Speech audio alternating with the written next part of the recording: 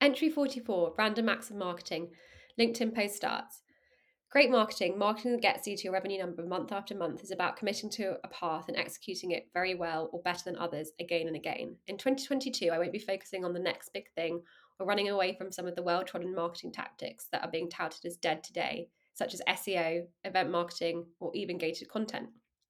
All of these things can have a place in your marketing strategy. You just need to spend the time to work out how you can do them better than others and how you should be pivoting your approach to them. One thing that is sure to always fail is mediocre marketing, and that for sure is dead. LinkedIn post ends. So this was really an entry about execution. And I've touched on this quite a lot throughout the diary and my LinkedIn posts, but I think it's fair to say it's a critical part of what's required to be successful.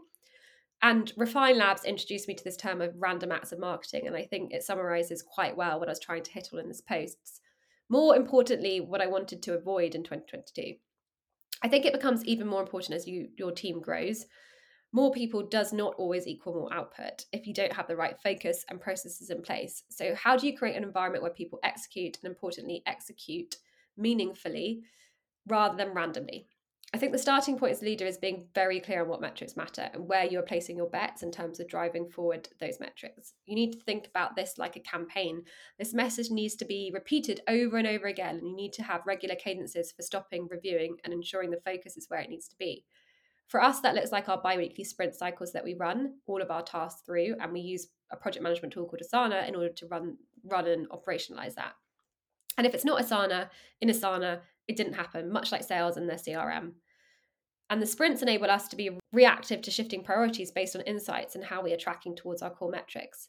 Many campaigns and ideas have met an early demise through this methodology, and it's really helped us to keep scaling output with headcount. When I interview, I always set a practical case study. This is because I value execution so much. I've worked with ideas people before, and ultimately their impact has actually been very limited because they are very often unable to transition from ideation to action. In every role I've held, my bias to action has always been the thing that gets highlighted above all else as being my critical strength. And I think this, coupled with a mindset of done is better than perfect, are core traits that I believe you need if you're going to be effective. So start practicing these traits daily, and the incremental impact will be surprising.